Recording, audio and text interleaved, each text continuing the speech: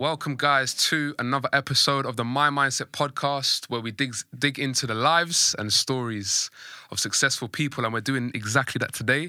Today, we have an amazing guest, somebody I've been waiting to get on for a very long time, and a family member also, but an icon in his industry and a very, very important figure. My uncle, but you will know him as David Smart. Welcome to the podcast. It's finally good to have you here. Thank you very much, Yes. Tim. It's been a minute. It's been a minute. But yeah, glad to be here. Glad that we're finally getting this thing together, and I'm excited about sharing some of my experiences. The journey's been long, but there's a lot, and I'm just excited about sharing that. Listen, I'm ready for you to pour out the wisdom man. for everyone to hear, because it's important that people hear your story and what you do. Fantastic. And you know, speaking of what you do, who is David Smart? Okay, well, for the audience, yes, David Smart, also known professionally as Deuce or Dr. Deuce, as a producer, music producer, that is, songwriter. And so essentially what I am, how I describe myself best is I'm a musician, a music producer, an educator, and I also do mentoring. Okay. So a mentor. But we'll get more into that, I'm sure. Yeah, absolutely, definitely. So I know that personally you've been an impact, through your music, through your mentoring for me in my life. But if you'd like, just for bringing it back, where did that start? Where did that take place? Oh, wow. Well, what's the story? Where did you come from? What's that childhood story? Man, well, from the origins, of course, are from the Caribbean. Although I was born here, my parents were they came here in the 60s, but they were always of the mindset to come, make enough money and get back and set up, which is what they did. So in the early 70s, they decided to sell up and head back. And for me, and for my siblings, it was a major upheaval, because, we were just tiny, small kids. But in a way, it was a blessing, because I grew up in the Caribbean. My younger years were in the Caribbean, and I learned a lot of life lessons, and I learned about valuing things based on the principles from out there. And then later on, I came back to live in the UK. We all came back to continue our education and so on. And so I've had the best of both worlds. Being born here, so that passport, man, that British passport, bro, trust me, that's special. That's the one, But then I had the experience of growing up outdoors, in nature, and learning the value of hard work and discipline. And then when we came back here, continuing getting the benefit of the great British education system. That's up for debate, but I believe I took advantage, not for granted. I took advantage of what was available for us for free here in the UK. Whereas elsewhere in the Caribbean, to achieve what I've achieved here, it would have cost an arm and a leg. Yeah, of course. Because it's just different systems. So those are that's the origin story about who I am story. And kind of how where it started and the progress. And so what do, if obviously we quickly jump and say, what do people know you for? Because obviously a lot of people are going to know who you are. Yes. But for the people who don't, what do they know you for? Well, right now I think I'm probably best known as an educator in music and a mentor. Okay. I'm still active in terms of making music and producing music. That's always going to be with me, and that's my passion. I believe I've been blessed with a skill in that area, but I use that as a tool to teach others and pass on a bit of knowledge, and also help some guys, which we're going to get to, individuals out of some difficult situations, and that will be like a vehicle to success in their own sort of daily lives, Okay. So you're basically, to summarize what you do is you're very, very passionate and a very, very committed person, because especially with the work that you do, it requires those characteristics, which I know that you absolutely hold. And so, I mean, jumping back into, you know, where you brought up, how did being brought up in the Caribbean islands, and I know you got some stories back there as well. How did that impact or influence your character? I mean, you've lived the two different lifestyles, and you've seen the two different lifestyles, obviously from your dad. Yes. And so talk to me a bit about that. So I mean, growing up in the Caribbean, you know, coming from here, first of all, how old was I? I was 6 years old when we moved back out there. And one of the most lasting impressions that I remember is when we got to the village, because we were living in Hackney in London, you know. I mean, Hackney, you know, it wasn't necessarily the best borough or town in the UK, but it wasn't St. Vincent in the early 70s, you know? And when we pulled up, I remember pulling up in the car and coming out of the vehicle at my uncle's place. And I was thinking, why is it all dirt on the ground? First thing is like, why is it all dirt? Why is there no paving? Yeah. You know, like, because here you come out of your house, you're walking on paving stones. You're talking about back in St. Vincent. This is in St. Vincent. Yeah. So we because you know, as a kid, you're sleeping for most of the journey. Yeah. And the other thing is as well. Yeah. This man, the story is long, you know, but no, get into it. Got time. Go on. We went to the Caribbean. We left here. We took the scenic route from here to the Caribbean on a boat. Okay. Oh, right. So ship, bro. So you went through it. We went through it, man. You know, we were. I think we went by ship, not because we wanted the long, like 3 weeks at sea. No, for real. No. We couldn't afford to fly. We couldn't afford to fly, man. Come on, man. We're a family of 7. Right? Wow. We're a family of 7. My parents have sold the house and everything, so they got a little cash, and that's the investment for what they're going to do when they go back out there. And no, the choice was 3 weeks at sea or spend all your money on air ticket, yeah? So, yeah, it wasn't for the scenic, it wasn't for like no. It was, So we're on a boat for 3 weeks, and you were kids, man, and you're out there. And there are moments where you go up on deck and you look around and all you're seeing is water. And you can't quite understand what's happening. And then you go down, and when you go those choppy waters, you know, it's a big ocean liner that you're on. And when the sea becomes violent and whatnot, you know, you're getting tossed around, you're feeling sick, you don't understand why. And and of course, we're not in like the luxury... We're not the luxury cabins, yeah? Oh, my It's the ones with the little hole. You know, there's a little porthole there. And you remember this from 6? From 6 years old, man. And we're all in the same cabin. So there's 7 of us, yeah? All in the same cabin, yeah? So my brother Carlos had come up from the Caribbean by that time. Yeah, so there's 7 of us, man. Mum and dad. I've got 2 older brothers. Myself, your dad. Yeah. And then my sister. And we're all in there, and man, it wasn't the most pleasant. Wow. There's other things I can remember about, like flying fish flying out of the sea onto the deck into the swimming pool, because when you go up on deck, you know, a swimming pool and whatnot. And the other thing as well, again, and this is just real truths, you know, for sure. We were probably. Not that I can remember because I was very young, but I don't believe there were many black families on that boat, okay? So, or that ship, I should say. So, it was at a time when racial integration wasn't, you know, it wasn't as great. Yeah. So, there was a feeling of being slightly ostracized as well. So, you go out on deck, and you go up, feel like you belong and you didn't feel like you belong. Yeah. You know? So those are just little kind of flashes from that. Wow. And that's just on the journey there. And is that a journey to the UK from St. Vincent or to St. Vincent? From the UK to St. Vincent, yeah. So, of course, there was a couple stops along the way. So we stopped at different countries. Yeah. Like Jamaica, I remember there being a stop there. 3 weeks, man. 3 weeks at sea. Wow. I think we stepped off of the boat, I think once. We came off the boat once, yeah?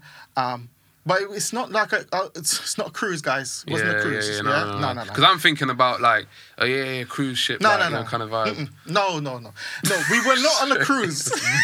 This is purely, we needed to get from A the to B. UK to St. Vincent, yeah?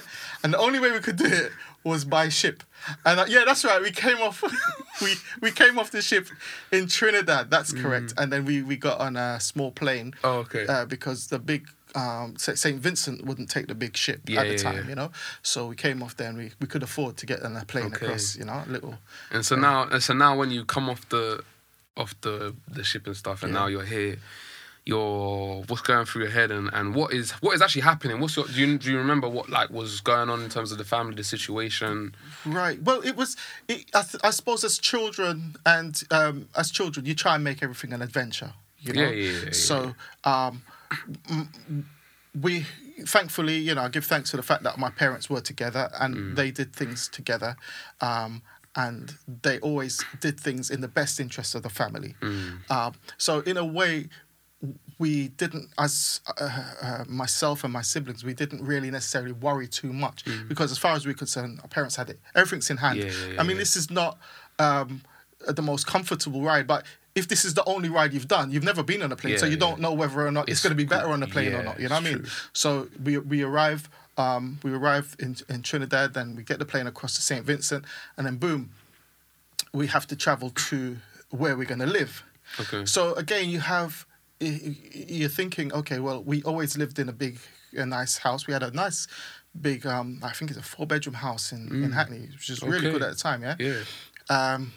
So then... Here it comes. So here it comes. Yeah, we're getting there. So we pull up in this village area, and I'm sure I'd seen pictures of this on TV, like maybe when they've shown films in Africa, programs in Africa and stuff like that. Because now all of a sudden you see all these black people. Oh yeah. Because as a child growing up in the UK in the 70s, your only real exposure is to you're living in a white country. Yeah. And you might have interactions with black people, maybe at church, because as you know, so my faith is part of my culture. Yeah. But then all of a sudden you've landed at this place and there's no white people. Everyone looks like me. Well, but then again, I didn't know what I looked like as well. You weren't conscious like that. Yeah, exactly. Aware. Yeah. But it's all of a sudden, it's like, whoa, where have I seen? What's the reference now? What the reference was? This is gonna sound bad. Tarzan films. Oh yeah, but it's the conditioning. It's the conditioning. That's all you know. That's it. Because true. 70s on TV, there was nothing about anything other than black people. A group of black people living in a village on TV was in a movie, and that was going to be Tarzan films. And that's what you was thinking. And that's it. So all of a sudden, right, what's going on here? So then, of course, you pull up at my uncle's place, and that was an uncle that had lived here. So we knew him. He had gone down to settle like a year or so beforehand, and it was lovely to see him. But the next thing I'm thinking was, hold on a minute, why is no one wearing shoes? Yeah? But it's dirt. And why are people walking around in the dirt with no shoes on? Of course, I'm taking for granted the fact that it's mad hot and everything. And it's just a mad culture shock. And I do remember that after, we got settled in our house. So the house that we lived in was not far from my uncle's. It was like 4 walls and there was a partition. So imagine a square. Imagine a square, and half of the square is partitioned off. So that's the main area, like the living room and dining room. And the other partition going that way. So it's a half, and then 2 quarters. Okay. So So it's 3 rooms. Okay. One room is a half, and then 2 quarters. 1 quarter is for my parents. The other quarter is for the other 5 of us. Oh kids. Deeper. And that's where we live in. And my sister actually, she was a baby, so she was in the crib in my parents' room. So us four boys were in the other room, and it's a small setup, small thing, small thing. Tim, I know I cried for days. Really? Cried. Yeah, because you're used to the house in London. You're used to the different culture. Now you're in here, and it's just significantly different. Oh man, that was a lot. It was a lot. I don't know about my siblings, about how Noel felt, how my older brothers felt, but I know how I felt, man. I was so sad for days, because you have this picture in your mind. Oh yeah, we're going back to the Caribbean. We're going to live in the Caribbean. Somehow you create an impression in your mind as to what that might be, and it wasn't that, man. It wasn't that. Anyway, kind of moving forward a bit. I mean, I know we're still on the early days. There's chapters to this thing. Because I want people to really see what you've gone through, because this is all tailoring into who you are and what's built you. That's right. You know what I'm saying? So sleeping in that room, being 4 of you in the same room, you're sharing, you know what I'm saying, 4 walls, and as a family, your culture, your whole life has changed. That's right. And now, how has that, basically coming from there, did you have music? Was you holding on to that? Was music a thing? Did you see the people and you felt some sort of way that started to kind of like groom your character to feel like, oh, you know what, like I want to help these people. I don't want to be like that, or I want to. Do you know what I mean? Right. None of the above, man. None of the above. All because the time spent in the Caribbean was from age 6 to age 12. 6 to 12. And in terms of the roots of the music, my dad was a musician. Yeah. And he was a musician and an electrician, and those are a great combination because he played a number of different instruments. You know, you name it, he gave it a go. He was a typical jack of all trades and master of none. To be honest, he was a master of none. But he gave it a go. You know what I mean? Yeah. And he exposed what was great is it exposed us to different musical options. And he loved collecting different instruments. And one of the things that gave him great pride and joy in his heart was to see one of us taking, or some of us taking an interest and actually gravitating towards music. And he would spend time with us, teaching us the basics. Yeah. You know, and that's kind of where the music started for me. I started learning how to read the music, but I found very early on that I couldn't concentrate for long enough to follow the discipline.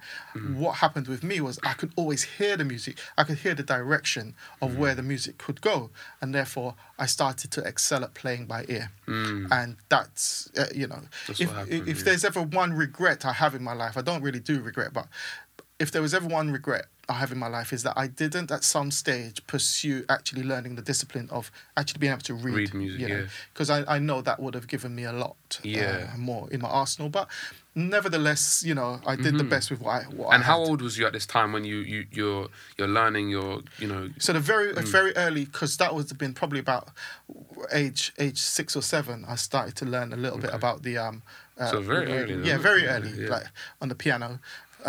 But then my dad realised that, no matter how much you try to teach me something, I'll be looking at the book, but I'm just playing my own thing. Because what you remember or something. Yeah. So then he said, okay, I'm not going to force that. Yeah. And then he'd have me, because he used to sing as well, so he'd have me doing basic chords and singing, while all of my friends and my brothers and sister are out playing. I'm the one stuck indoors having to play. I hated it, but when I look back, it was one of the greatest investments he ever made in me, So in the Caribbean, that's kind of where the music really started for me. Okay. And obviously, is that because like for myself, when I started with the early days in the music, I didn't enjoy it.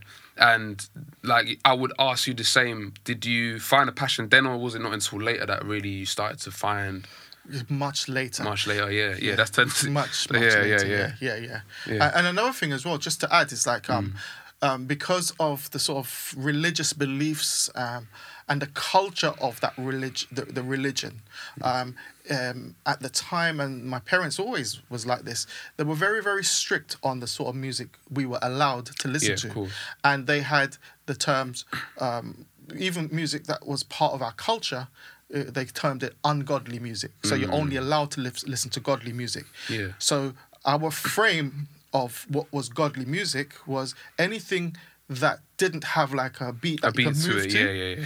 So anything that sounded dead, you understand? Dead music. Then that's all right. Or they would allow kind of country. It's country sounding music. So the old Jim Reeves, you won't know about this, but old school kind of old school music that the old people used to listen to. Okay. But as long as it didn't make you move, then as long as it's boring, plain, kind of straightforward kind of That's music, then okay. Okay. So yeah, so I wasn't exposed from an early age. So later on, I had to sneak into listening to music. So my dad had bought me a stereo, so and some headphones. So at night time, I used to plug in the headphones, look around, and then try and listen to tune and see if explore like the calypso, a bit of reggae and stuff. Wow. I didn't understand because my only exposure to that type of ungodly music was when I'm walking to the shop now, and you hear the shops them or the different bars and all that playing out the music, and you're feeling in transition, the journeys just to and from, just not even really sitting down to get to appreciate or listen to. But what that did, it created a hunger. Yeah, it created a hunger for it. I didn't understand it, but it created, and all of a sudden, there was times I was feeling, but this is wrong, man. Why am I feeling this way? It's ungodly. Because that's what it's telling you, innit? That's it. Yeah. You know, and that type of conditioning, it is a shame that, some parents, I wish in a way things were different where they would have encouraged us to kind of absorb more of the culture, part of the heritage. The music is part of the heritage, but nevertheless, we got there in the end. Got there in the end. That's it. And speaking of the end, or rather the present day, we've made it here now. And now we've got Dr. Deuce, man, and. The fact that Dr. Deuce came from sneaking in the music from the stereo, coming from I hate this, I don't want to be here playing this piano and doing this thing in St. Vincent, and now you're making music you're actually helping people to make music too. And talk to me about that. Like, obviously you're then mentoring side of things, because obviously you come into the music now you're more established in what your talent is and what you're doing, and then you're now sharing that. Right. So because of course, without longing this out, when we came back to the UK, the focus was on education, but I definitely had a burning desire to explore music. I end up in bands with your dad, of course, I used to play keyboards. I used to, again, dabble with a few different instruments, but my main what I used to hear a lot was what's happening on a keyboard and what's happening on the bass guitar. Yeah. And we used to play in different bands, and oftentimes I would be sort of the guy, the MD. Yeah. But I wasn't a good MD. The reason why is I got frustrated with people too quickly, right? Too quickly. Patience. My problem, and this is what kind of helped me to understand that I'm not just going to be a musician, I'm going to be a producer, is that when we were playing together, we were writing and performing, I'm hearing everything. I'm hearing I'm not just hearing what I'm playing, I'm hearing thinking this is what the guitarist should do, this is what the drummer should be doing, and they're not doing what I'm thinking they should be doing. And it got me so frustrated. And then I realized later on, of course, that the technology then allowed me to be able to do it all myself. And that's when I was released. Yeah. That's when you was released, because now you're not limited to what other people are capable of doing. Exactly. Yeah. So in answer to your question, which is kind of what I'm, what I do now in terms of helping others through the mentoring. Well, I need to kind of tell you how I ended up mentoring, So fast forward into the mid-90s, I was working in London for the Haringey Council, doing some crazy... What year is this, by the way? I started in 1990, actually. 1990. Okay. I started there doing poll tax. So we had this thing called community charge poll tax. The Conservative government brought in this mad tax where everybody's getting taxed, and it was very controversial. But I got a job, decent pay, and I got married the same year, so I needed to have a steady job, and so I'm working this job. I worked there about 6 years. By the time that 6 years came up, I had made a decision that this is not, I cannot be doing this office thing. It's not for me. But having said that, I've got a family now. I've got 2 children. By 96, I've got 2 kids. I'm married, I've got 2 kids, and I've got a property. Okay, so and how old are you as well? So 96, so I'm 28. Okay, so I'm 28, yeah, man, do well. Yeah, I'm doing well. I'm doing well. I'm making waves, you know. So what I've done now, and is an opportunity came up to take redundancy. I took a voluntary redundancy. I took the little money that they gave me, and I went and set up my first recording studio with a couple of friends of mine in Hackney, in Dalston. Big space. It was a studio that had been abandoned. The guys didn't keep up with the rent, but it was already done. Like I'm talking a big space, you know. Now we're talking at that time. There was no studio. People weren't really having home studios. Yeah, exactly. It wasn't on that. You know, we weren't on that yet. So anyway, I've gone there. I've set up my studio, and I'm starting out in business, right? But you know, there's a lot. You're carrying a lot of weight on you because you've got your family to look after. You've got commitments like your mortgage. My wife is not working because she's looking after children, and you're starting out on a new business as well. First time in business. How did you do that? Because I know that there's a lot of people with responsibility, and even working now, some of you guys might be watching thinking, boy, you have so much responsibility on your shoulder, not only obviously to pay your bills and stuff, to take care of your family. What was your mentality going into, I'm going to buy this studio and still pursue what I love to do? Man, it taught me a lot about myself. It taught me something about pursuing a dream. Because the dream had always been that I want to eventually, at some stage, support myself and my family through music, right? Initially, it was like as a musician to go, be involved as a session musician or whatever, or a band. Then it became like as a producer. Yeah. Then this opportunity came to run the studio, and like I said, the studio was a lease, so we grabbed the lease and whatnot. But it was a major transition because, like you said, I got all these things to try and manage, but in life, if you have a passion, you can't just wait and hope for it to land in your lap. You have to pursue it in order for you to succeed. It doesn't. Sometimes you might get lucky and an opportunity might come, boom, in your lap, and this is the one. But there's other times where you have to take a risk. So that was a massive risk, man. Massive risk. I've taken all of the redundancy money, which is meant to keep me for the rest for however long, and I put it into the business. So now all of a sudden, I need to make the business work. It has to work. It has to work. Yeah. And of course, it didn't work. I managed to long it out. I managed to stretch it out for about a year and a half. And then I realised, this is not working. I had overcommitted. Also, What do you mean overcommitted? Sorry, I had overcommitted in that I didn't have sufficient reserves to allow me for the business to grow. Because, with any business, you're not going to get a flood of people coming to your studio. Do you know what I mean? Yeah. So it takes time for that to build. So, of course, I needed to have sufficient funds or reserves to make sure that my personal expenses, home expenses are covered, as well as to make sure that the business has some chance of survival over,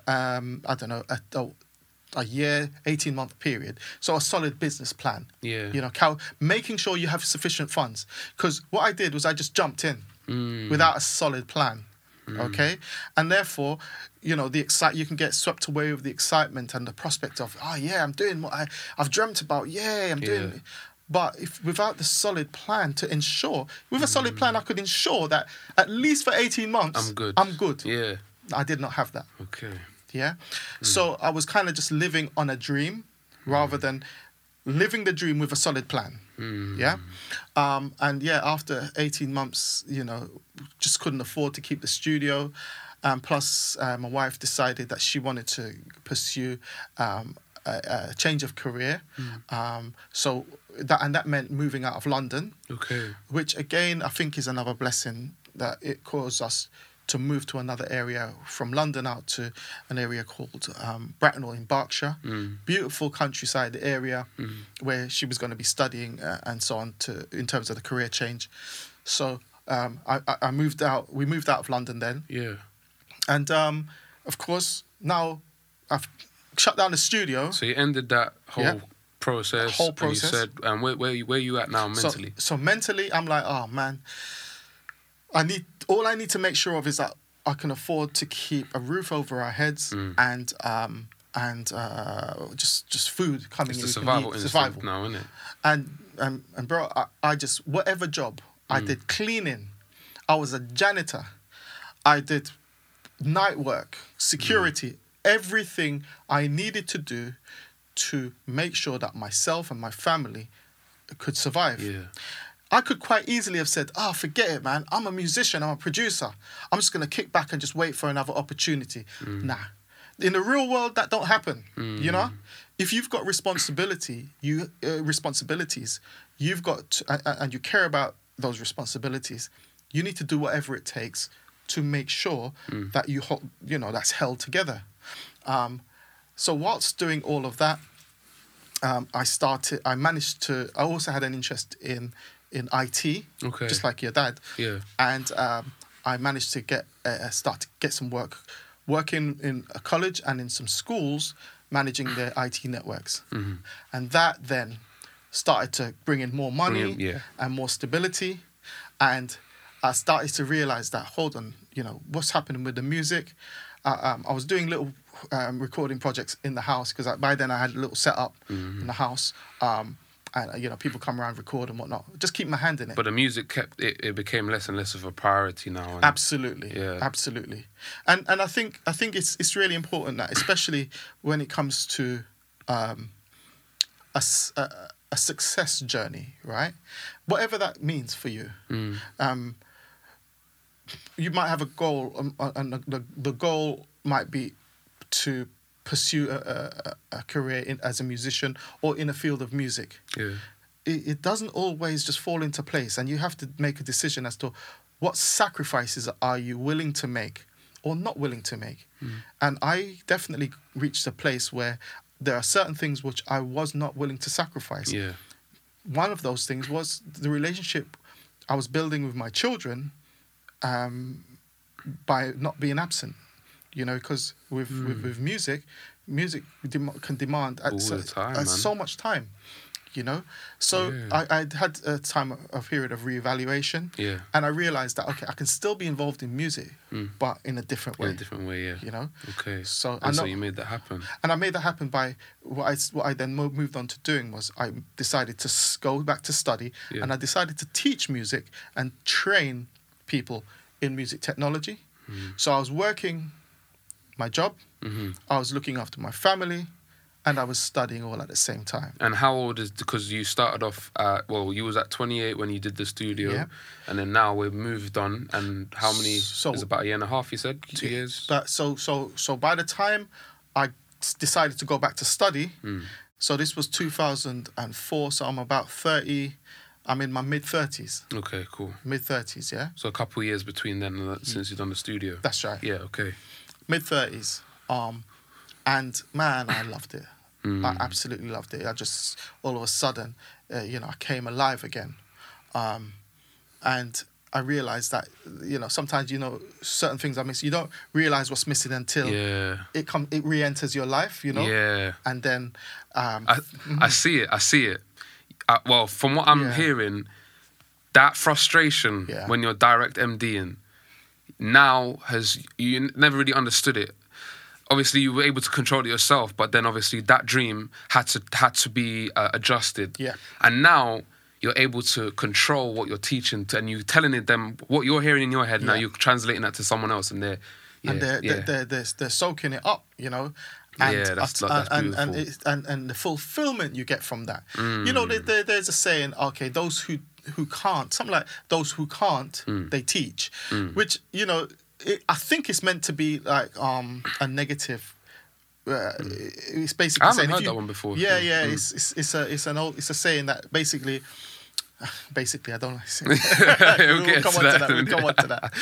Yeah. What I think, essentially, what that is saying is that, okay, you've been a flop as a musician, so now you're going to go and teach. That's the connotation. Okay. But I take a different spin on it. I think, okay, I choose to pursue my talent and continue to develop my talent in music and share it through teaching, pass on the knowledge.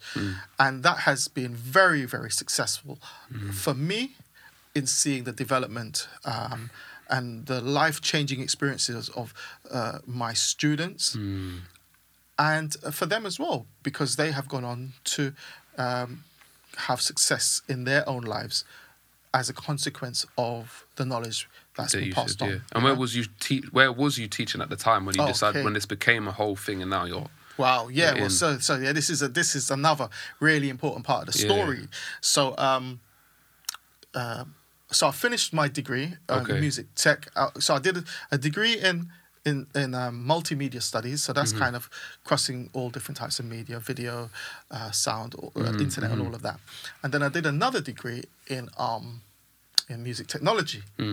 And once I've got that now, because I didn't pursue any higher education when I left college. I just went to like A-level standard. You know what I mean? So I've got these degrees now, and it's opening up more doors to me.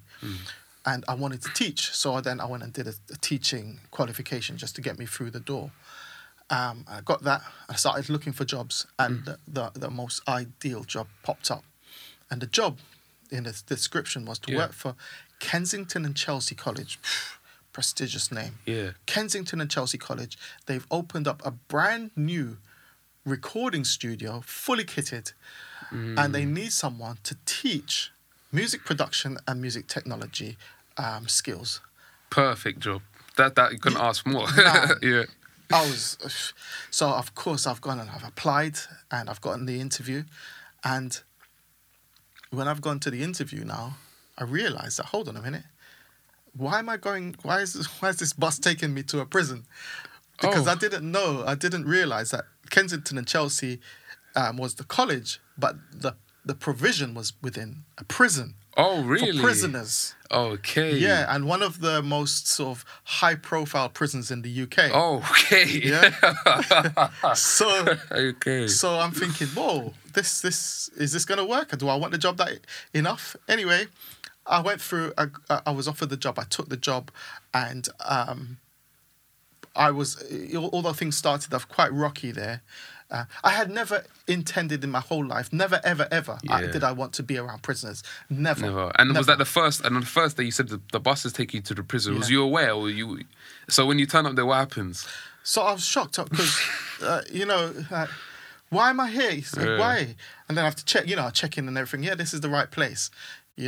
But of course, the dream. They sold me a dream. I went in, and the dream came true. By the way, so don't get me wrong. But I would never, had I known this was going to be in a prison, I would never have gone for it. Yeah. And sometimes the lack of knowledge can produce a benefit in the end. You know what I mean? Yeah, it's true. It's true. Happened for me. So it was Felton Prison, young offenders prison in London, and I was able to get in there and work with these guys and create a music program. I then, within a very short period of time, I then took over the whole of the music department. So there's four different areas. Yeah. I became like the course director because I've just gone in as a tutor, and had X amount of staff, making sure that the students achieve certain levels of qualifications and so on. And I think for me, when I look back across my whole life, that was where the growth really started. Sometimes in life, the thing that you kind of abhor, you have no intention. You actually look at certain situations saying, no, I don't want any part of that. I wanted nothing to do with people in prison. Criminals, are you mad? Why would I want to be around prisoners and criminals? That was my prejudice until I believe God put me in there to say, well, Put you in nah, a position. you need to change your mindset about this situation, you know? Yeah. And since then, my mindset changed. I allowed my mindset to change. Yeah. I chose to have a change in mindset. Yeah. And things have just gone from strength to strength. And it's Wow. now, it's provided me since 2008. It has been my bread and butter. Wow. That's where part of my success story kind of began there. You know, in life, yeah. there are different stages of success. Yeah. You know, but certainly for me, that's where probably one of the most fundamental parts of the success story isn't it? was Yeah. born. You know? And so your worst nightmare became a part of your dream, which is crazy. Crazy. Honestly, I mean, I'm not lying. There was a period in my life prior to all of this was that I actually had a problem because being a spiritual person, I read the Bible and everything, and there's a part in the Bible which says, you know, in the book of Revelation where it says, God says, when I was sick, you didn't look after me. When I was hungry, you didn't feed me. When I was in prison, you never looked after me. So this is before I've gone and worked in a prison. So I'm looking at this text now and I'm thinking, well, yeah, I help out people when they're sick. I get my little checklist, I help out people when they're hungry, you know. But prisoners, how am I going to get around this one? Because I want nothing to do with prisoners, you know what I mean? You don't want to be I don't want to be involved, you know? Yeah. But now I believe God said, no. Yeah, okay, cool.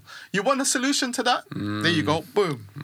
And place you in a real life. Right in there. Right and it's been a transforming part of my whole being. Yeah, and there's so many people that I already know speak of your name highly because of what you've helped people to do, and it also comes from your experience, from your studying of music, from your passion to want to do that music, which eventually became Dr. Deuce. We'll get into in a minute, but coming into that prison now, you're teaching people. What are some of the stories that you hear? Because I feel like obviously it would be amazing to be able to reach those kind of people, but you're doing it directly, and I'm not sure if people are able to, you know what I'm saying, do that on a scale like this. So. No, absolutely. And you know, again, I feel I'm very blessed to have the direction of travel for me over the years has allowed me to be able to build and work with individuals in prison. And then around 2015, I decided to leave working directly in the prison because, so let me just caveat this. When you're working as a full-time member in prison, you are not allowed to interact with ex-prisoners that you have. Yeah, you're not allowed to have relationships if you're still working in the prison on a full-time basis for security reasons. Do you know what I mean?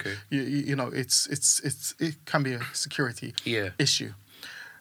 But when I left, I reached a level of security clearance which allows me to still go into prisons, build relationships with guys, and when they come out into the community, mentor them on the outside, which is what I do. And I do that in a number of prisons across the southeast of England. And I think that's just a wonderful opportunity that I don't take for granted. You know, to be trusted in that way, to be able to, like, with Tuesday today, on Thursday I'm in one prison this week working with some guys.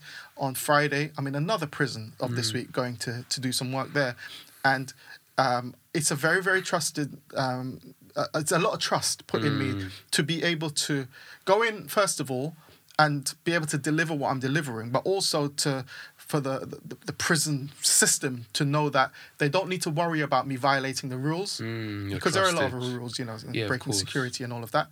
But when these guys come out now, I can continue the work, that transition from within jail on to the outside, where even more support is needed, because for many of these guys, they come out, landed back in the real world, and there's no structure now. And for many of them, they need that person to help them stay focused, stay on track. Not necessarily for music, but just in life in general, having someone call them and say, yeah, so have you applied for that job? What are you doing? Are you going to college? Or you want to come studio?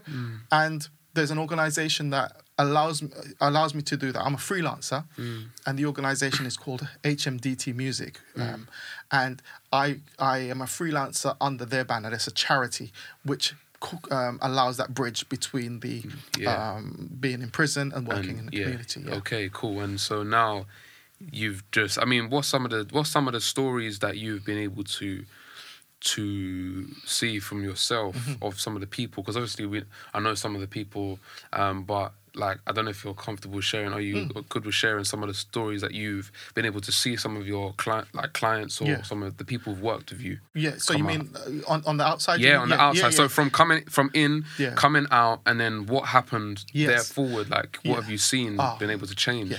I mean, there's a number of individuals that I've worked with on the inside who have come out and gone on to be successful in the music industry in the UK. Yeah. Okay. I would rather not. You don't need to name names. No, you don't need to name names. But right now, there are guys out there blowing up right now. I'm proud to think that some of the knowledge that I imparted and some of the relationship that I've built with that individual or those individuals has probably helped them in some way. The reason why I can take pride in that is because they contact me. They shout me and say, "Oh, thank you so much," and they bring me and even they send me contracts. You know, I'm not a lawyer, but they get a contract for a label or whatever I'm publishing, and they send it to me, and I'm like, man, I need you to look over this. You know, quick time. And, I'm always there. They know I'm there. Yeah. And if they need me to come check them for whatever. Yeah. And those are the kinds of relationships I'm about building. True relationships there, man. Because you were there in their most difficult, challenging area of their life, innit? Totally, man. And I just feel blessed that I've been given that opportunity to be part of that. Many of the guys that I've interacted with over the years in prison, many of them have not had very positive male role models in their lives, okay?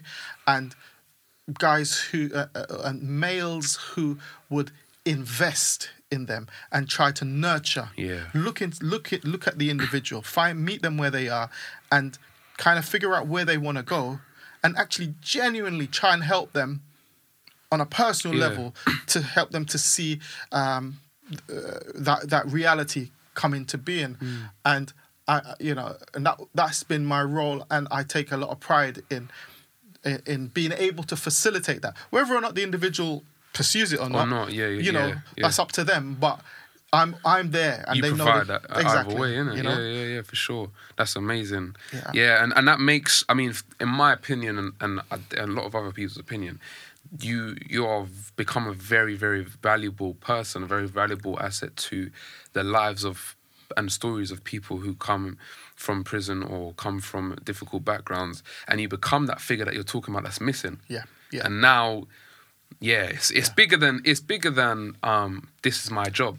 This is my lifestyle now. That is a part of who you are. Totally. That's amazing. Like when you said at the start, who am I?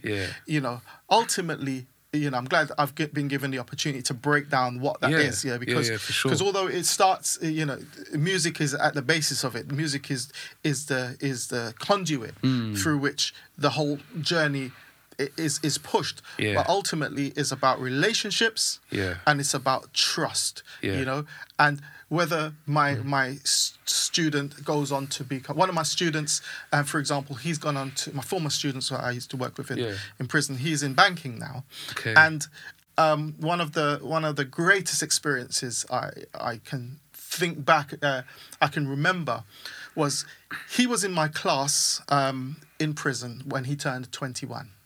And no one should be in prison when they're 21 or 18. It's a big, lovely guy. I mean, a lot of these guys, they've done some stupidness, We're not talking about all of them are murderers, you know what I mean? They just probably got done for, it's not good. I'm not justifying their misdeed, but probably they got done for possession of drugs or probably, selling drugs or whatever. It's not good. It's not a good thing. It's a crime, But the crime is one thing and the individual, the person, is something else. Okay, so this individual, anyway, he was in, I can't remember what he's there for, and it was his birthday, 21. He come down to my class. I found out he's 21, and he just looked so dejected, man. And I asked these guys, man, what's up with my man? And they said, yeah, he's 21 today, and you know, he's obviously he's really feeling it. So I had these students for the whole day, and so I said, okay, cool. At lunchtime, I've gone out and I've made sure, I've made sure I bought myself, I should say, I bought myself some donuts, and a drink and whatnot. Yeah. I didn't buy it for the prisoners. I didn't buy it for the prisoners. I bought it for myself. Cool. And then I came back, and when in the afternoon they came to the session, and I kind of said that, boom, who's your, you know, I knew who his best friends were. Yeah. And I just kind of set up a little corner with a little table. Yeah. And and distributed. Just gave a couple donuts and a juice, you know? And I bought a card as well. I bought a card. This wasn't for myself. This was for the person. And I wrote a little 21 card. Man, wow. About a year, 2 years later, after he came out of jail, the man phoned me on his birthday. Brother phoned me on his birthday. Forgot about him. I mean, not forgot about him, but you know. Yeah, of course. Phoned me, found my number, phoned me up and said, bro, that was one of the most beautiful things anyone sort of has ever done for me. Bro, it's deep.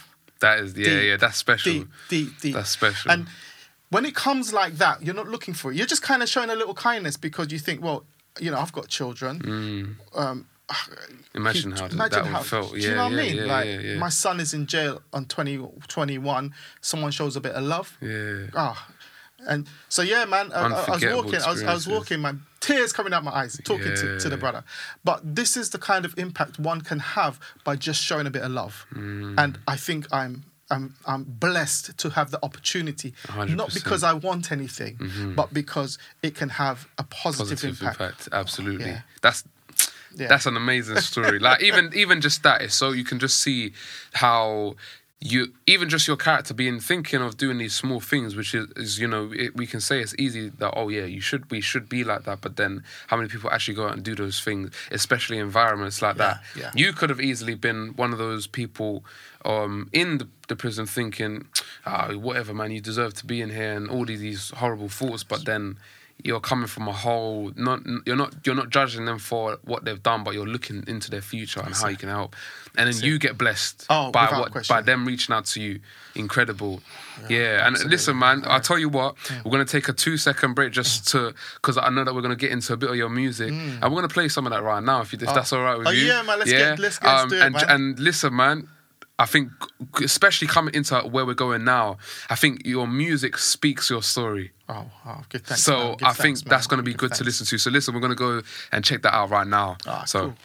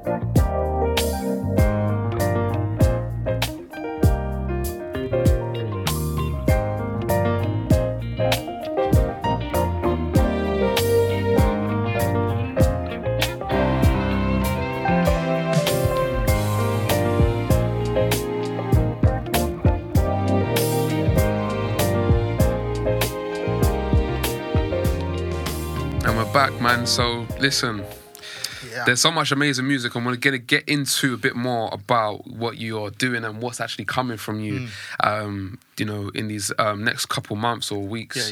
I want to kind of touch back quickly on, you know, the influence that you had on these people coming out from the prison systems, and a little bit more about your education. you studied after the business venture with the Yes. studio. Yes. Why did you spend so much time in formal education? Being not on top of that, Yeah. being in such a difficult situation. Oh man, I realized for two key reasons. Two key reasons. Firstly, I actually started to enjoy being back in study, and Okay. here's another fact. As a youngster, I seemed to find academics very easy. I always was top of class when I was young. These are just facts, you know. Yeah. I've been blessed like that. Yeah, So yeah. academic things, maths, whatever it was, Yeah. I was just good at it. And then, as always, with many people like me, I became complacent, and I just thought, okay, cool, I'm good at it, so I don't need to try. And then, of course, the story as it goes flopped, fell behind. Yeah. But it didn't change my innate ability Yeah. to do well academically. So, of course, after a very long break from formal education, because I left formal education when I was 18, 19, something like that, and then I jumped back on it in my mid-30s, quickly got stuck in again, and I was truly, fully engaged in a subject that was all about me, what I'm interested in, music. Of course. The tech side and the music side. So, of course, like I said, I did the 2 degrees. I then did an introductory to teaching. I then went on to do a full qualification in teaching, and then I went on and did a master's degree.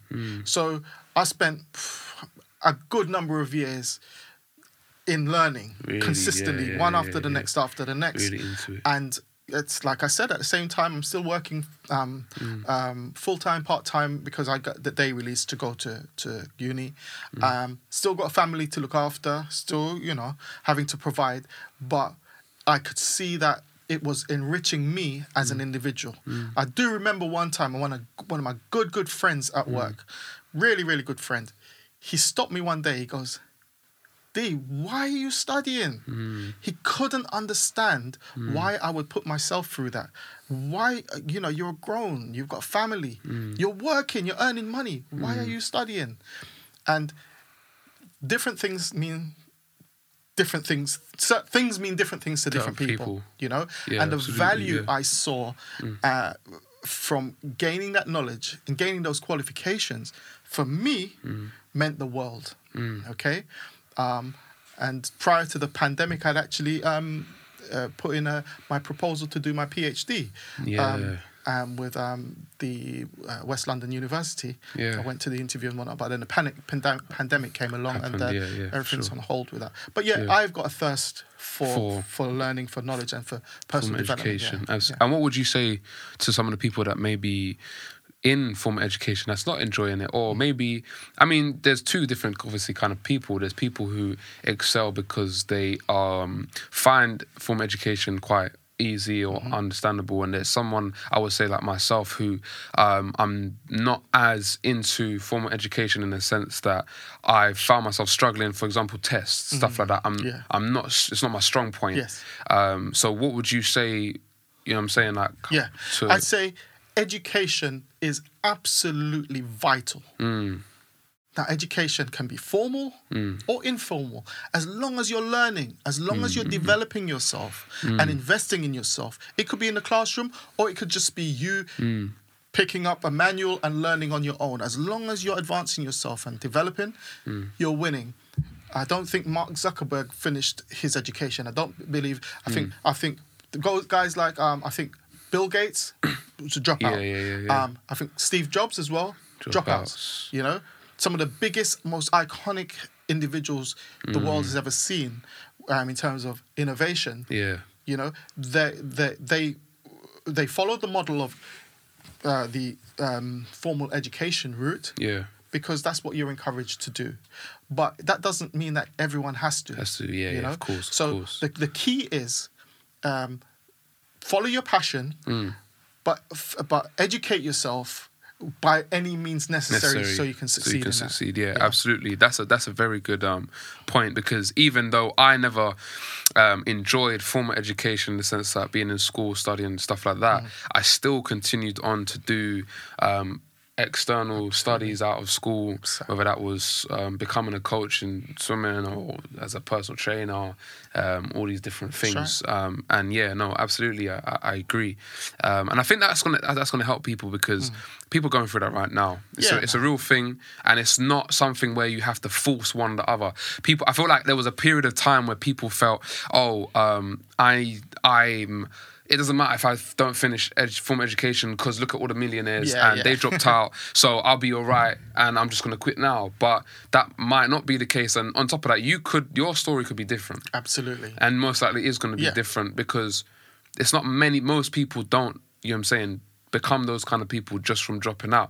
They dropped out for a reason. Not just because they didn't want to go to school. In fact, for many of those people, the formal education was holding them back. Yeah, exactly. It was holding them back. Exactly. So if you find that formal education is holding you back, you need to reevaluate. That's a key. Well, whether or not you should just get on with it. Yeah.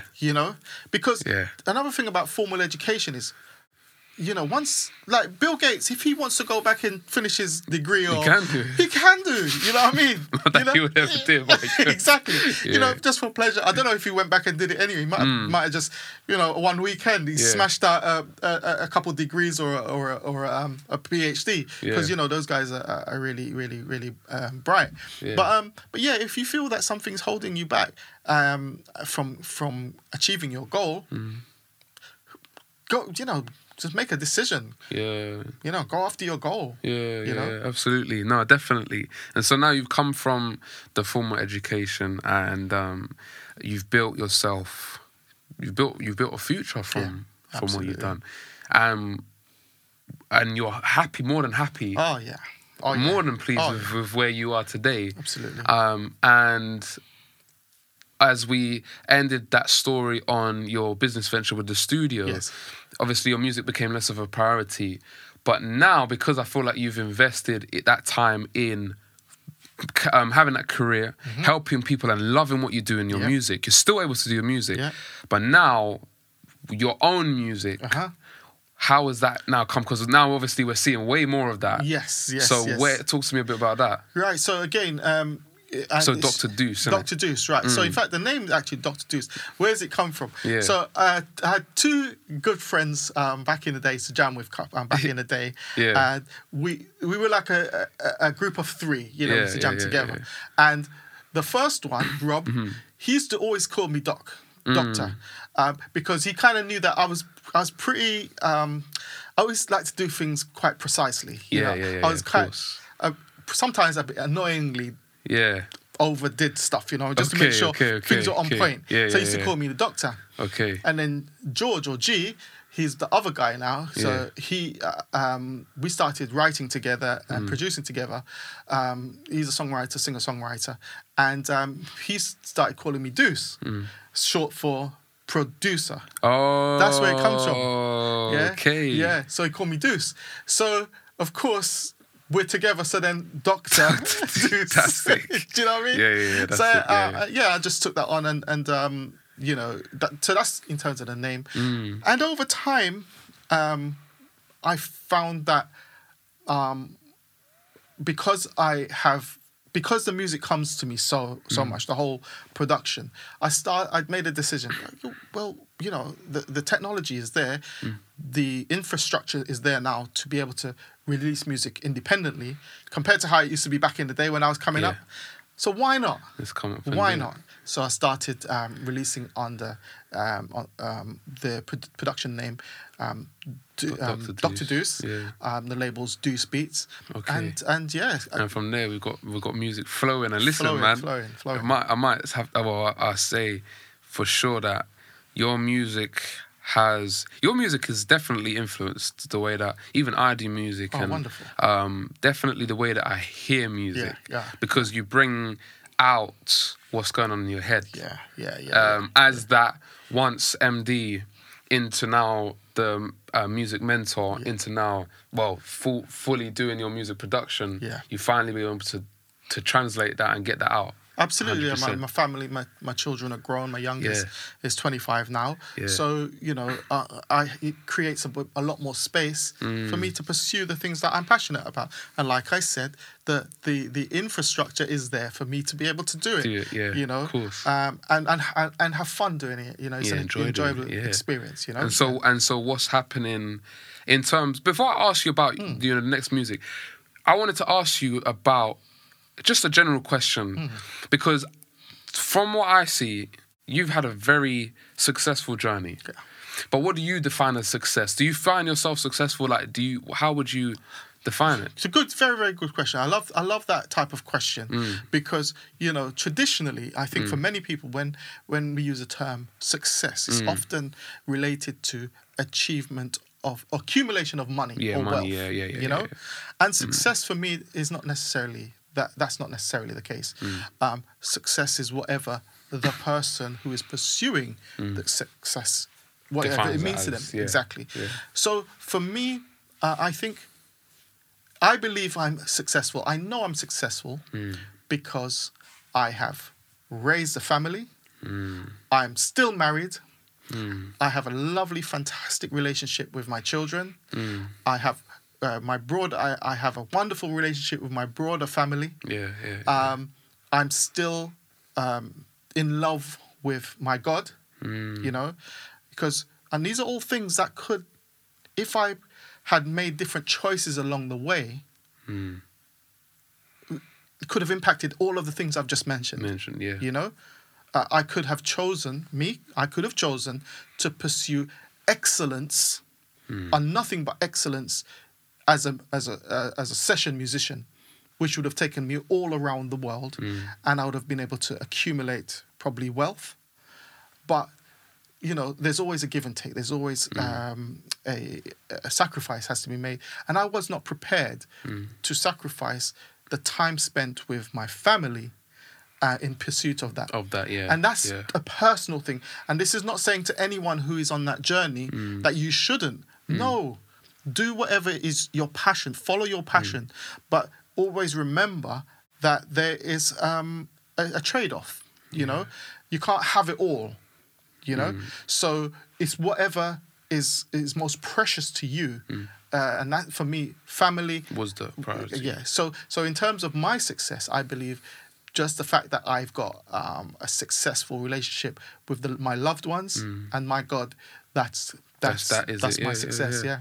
Yeah, man, that's amazing. And I think that helps people to understand really what, I think the way that they should perceive success. Yeah, I think, and not just allow society to dictate it for them. Yeah, that success is to do with how much money you've accumulated. Yeah, 100%. Not necessarily, And with that being said as well, your music is a whole nother perspective, because now David Smart, coming from the Caribbean, coming from St. Vincent, completely different environment to Hackney. You've come up, you hated the piano at the time, learning it in the way that you were, to then growing up, having a family, opening a studio that then wasn't successful at the time. And now you've come to finally help people, and you're here where you are, and your music is telling a story. And what is that story that you're telling? Is it your life? Is it your just generally what you love to do? Is it your passion, or is there other things to it? Nice, I like that. Because I'm only saying that because when I listen to your music, it's deeper stuff. Yeah, and I respect for that, man. Love for that. I think in general, I go with whatever is flowing in me at the time. So if I sit down at the keyboard or pick up my bass or pick up the guitar or whatever flows through me at that moment is what I capture and what I build on. Okay, and as you know yourself about me, that I don't believe in waste. I don't believe that we are given inspiration to be wasted. Absolutely not. Yeah, so I believe, I've got hundreds of songs that are unfinished, but I never delete stuff. Never, ever, ever do I delete stuff now. Because on that day, when I was inspired by that piece, that riff, that chord progression on that day, maybe I couldn't finish it on that day and it was just a block. Maybe it was 8 bars. But sometimes I go back a few months, even a year or so later, I listen to that like, boom, got it. And now you're running with it, you know? 100. So yeah, it's and I like the way that you ask, you know, is it painting a picture of my story? And maybe it is. Maybe it's reflections of my story that's in the music. Okay. You know, but it's not a conscious decision to do it. Yeah. And so what's happening now? What's Dr. Deuce formulating now today? Obviously, Okay. I'm sure that people are wanting to hear what is coming from this mastermind. Indeed, man. I mean, and I like the fact that you've used the term mastermind, because the whole mindset, which is what your channel is all about. Mindset it's all about mindset. It's all about, you know, for my age, many of my peers have said, nah, man, it's too late. It's too late now. It's no point me doing this, you know, doing music. You know, I'm too old. It's for the youngsters. Whereas my mindset is different. No, my mindset is I'm still capable of making music, and making music that I believe there is a listener, there's an audience for you know? And I'm not going to fool myself. I know what sounds good and I know what doesn't. You know what I mean? I've been in this game long enough, you know? So, but I'm also confident enough to be able to create pieces of art and be confident enough to release it. And if 10 people listen to it and appreciate it, that's cool. If 1,000 or 10,000 people listen, either way, I'm cool, because I'm not doing it for that purpose. Nah, it's not about that. It's my expression of where I am at that moment in time.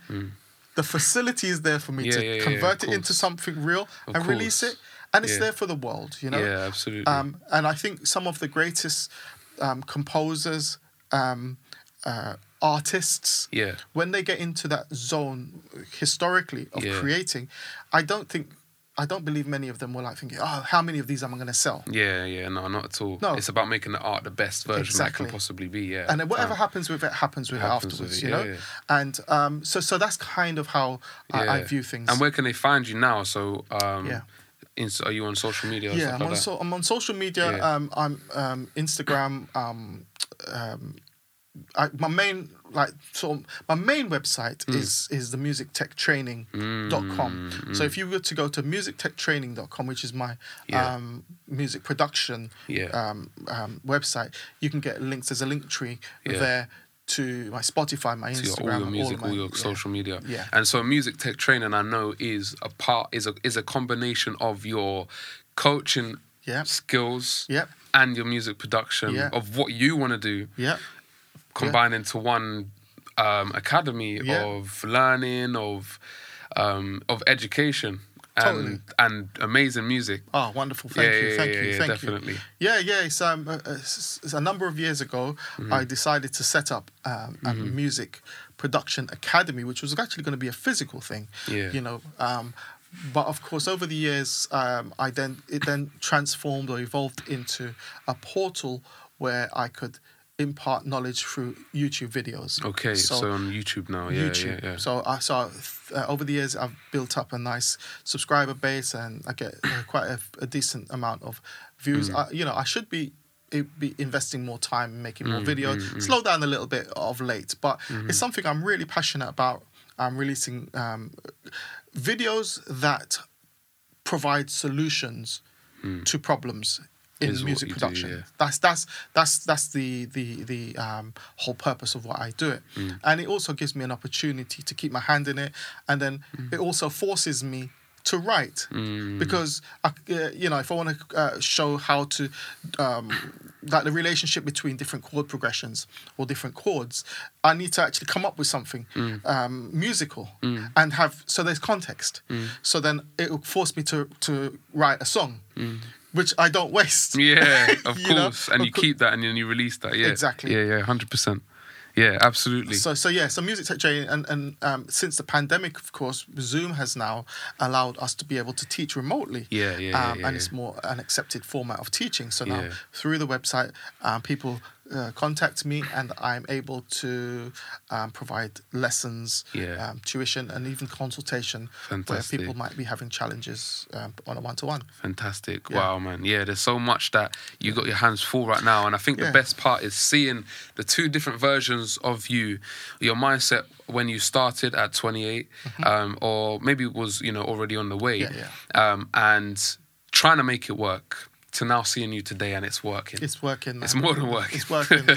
Like, just to kind of just put one thing that I missed out, which is important. Like when I was 28 and I was working and I opened the studio, it wasn't a complete flop straight away. I was working with a couple guys, one guy in particular who was in with some, with a top production, UK production outfit. And me and him were writing together, and I got brought in, and I was able to be part of that big team, and they were producing top 10. These guys were producing top 10 tracks, and I was in there, and it kind of opened my eyes to what it helped me to kind of work out whether or not I actually wanted it. To do, it gives you a little taste, doesn't it? Yeah.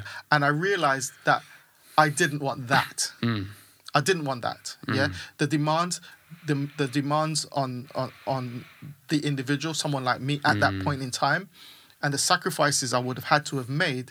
That you wasn't willing to. And you said something similar as well. Obviously, your priority is your family. That's right. And you wasn't willing to make that sacrifice to travel the world and make that happen. So because absolutely. that was the demand. That was the demand, specifically in relation to that time. That time. Absolutely. Yeah, fantastic.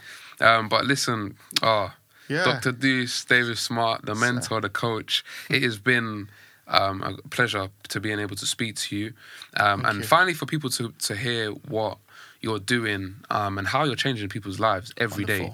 It's all about mindset on this channel. And your mindset is it's one of the best examples, I think, because you've been through the struggle. You've been brought up in a difficult, environment, but you still made it more than work. And you're in a very nice, wonderful place. And what would you say, just to kind of wrap it up, are some of the top things that helped you to sculpt your character? Maybe some habits or something that you do regularly, just so that people can, I don't know, to take away maybe they might start doing. You know what I mean? Daily habits or something like that you would say helps you along those years. Right. Good question. I think the first thing one might want to do is determine or establish what exactly do you want to achieve? What is it? And then ask yourself, why? Because if you don't have the why, then the what doesn't matter. Because the why is the incentive, Why do I want to be a successful producer? Really answer that. If the what is a producer, well, why? Once you can answer the why, you will find a way to make it happen. Because now you have an incentive. There's a reason. Like some people say, I want lots of money. Well, why do you want lots of money? Do you write things down as well? I used to, and that's one of my shortcomings. None of us are perfect. I know there are times when I go through periods of being very disciplined and very, and writing. Sometimes I write down my goals. I have like a book, my goals book, and I write the same goals. Let's say I've got 10 goals. Write the same goal every single day and repeat it. And that goes into my psyche. And then all of a sudden, you almost become like a robot. You naturally gravitate towards those goals. There's a famous saying, which is, I am what I think about all day. And it is true. Believe me, if there's something that you want to take away from this episode, you are what you think about all day long. You probably heard it before, but believe me, if you're in pursuit of a goal and you're not thinking about that goal, it's unlikely that you'll achieve it. On the flip side, if you consistently think about it and you don't muddle it up with lots of other different goals, you will achieve it. Yeah. It's almost impossible not to. It's a law. Yeah, it's a law. 100%. So you said, what do you want to do? What do you want Why to do? do you want to do it? Yes. So ask yourself these questions. Some of the habits were writing things down repeatedly. That's right. And persistence is the final thing I'd add to that. No matter what. Because don't forget, you've figured out what it is. You figured out why. So the only other thing you got to do is just be persistent. No matter what happens, you're going to get knocked down. Things are going to change. The landscape will change to prevent you almost from achieving your goal. But it doesn't change the what and the why. That's it's still the same there. thing. Yeah. So now you will find a way to make it happen. Yeah, absolutely. And I think a lot of people as well. I think when I first heard why, when I first heard someone say, things are going to happen and it's going to knock you down and things like this, I thought, it's not going to happen to me because I'm going to make sure I don't make the same mistakes. But I can definitely say, and obviously I don't, what you think about it, that every single person is going to have their challenges. Oh man! And it has to happen. It's not. It's not a thing where we are lucky enough to not have challenges. Everyone will have the challenges because that is what makes your success, isn't it? It's so much sweeter. I mean, I'll just throw a couple challenges in there. One of the challenges that has been, it's almost like got my name written on it. It's health problems that have ripped through my family, my immediate family, and even myself. Where I damaged my spine about in 2015-16. I had to give up a load of things. I was almost going to be declared, I was heading towards being paralyzed, even now I'm on medication, as you know. There are limitations to what I can do. For example, as you know, I can stand in one place for about a minute, 2 minutes until I then begin to experience chronic pain, which means I must sit down. The dexterity I have in my hands in terms of playing the guitar, the bass, that's gone now. Keyboards, all of those things, that all of the things I used to be able to do with ease, I can't anymore because of the impact of the damage, the spine damage. Yeah. Now, that is a challenge, but does that change the what and the why? They stay the same. Stays the same. So now I need to find another route to actually get to the destination because the destination is still the same. Yeah, it stays the same. So the destination stays the same regardless of the challenges, regardless of what you're going through. And not that it doesn't matter, it certainly matters, but it shouldn't have an effect that will hinder you from achieving and reaching that destination. And that's where it comes back to the mindset, isn't it? If I was to allow, which I have done, don't get me wrong, man. Those challenges, when those challenges come, there's a temporary time where you're down. They knock you down. Knock you down, and I think the measure of the person is, first of all, that they do get back up, and how quickly, and what it takes to get them back up, because. You can choose to say, that's it, I'm done. Yeah. Absolutely. I'm done. So you have to, But for me, thankfully, despite the challenges, which you know all about over the years, I still decide, still rose up and didn't let that fall make you fall, didn't it? That's it. Absolutely. Well, I mean, listen, we couldn't have had a better discussion and you couldn't have explained it any better, man. Wonderful. I think people seeing your journey from the start, which many people don't know. Finally be able to put that out and get you guys to see the full extent of what you've achieved and who you've helped and what you've done for your family. And we just want to kind of close that out and say, listen, this is My Mindset podcast. We go into the minds and stories of successful people. And today we've literally just done that. David Smart, where can we find you? Dr. Deuce on the social media. Just give it to them one more time. We'll put it on the screen as well. Yeah. Okay. Well, first of all, thank you so much for the opportunity. It's been an absolute pleasure.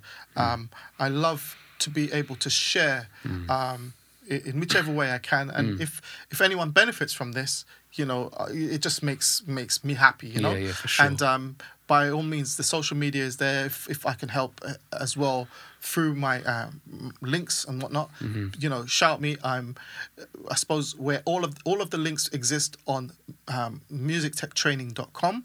My Instagram is at musictechtraining. What else is there? Actually, I've got a website for my music, like a music web. It's called deucebeats.com, so you can also check that out. That will link you through to my Spotify. Yeah. And like you said, I've got some material coming out in about 4 weeks or so. So that's going to be dropped on that soon. Amazing. Yeah, and subscribe to Music Tech Training on YouTube as well. Smashed over 12,000 subscribers. Yeah, man, we're getting Obviously, there, man. one day we'll get there. Yeah. But and you've been grinding at that for a while. Man, and the content, I must say, has helped me personally as a producer and changed the game. So, guys, subscribe to Dr. Deuce, to Music Tech Training. Listen to the music that he's got coming out. He's got some serious fire, as you've already heard. And also come and visit My Mindset, man. We've got so much more that we're going to be doing. You're definitely going to see David Smart's face again. Yeah. And all of the content that we provide to you is only for you to get better every single day. That's the only reason why we're here, and that's the only reason we're going to stay. So we appreciate you. Thank you again for coming. Pleasure. And listen, guys, keep pursuing keep your focus on what it is that you want to do, and make sure that you know why. Make sure that your reasoning is your driving factor, and that will get you there. And then the last thing, as he said, be persistent, and nothing will ever stop you. So listen, guys, much love from the team. Yeah. Take care. Bless.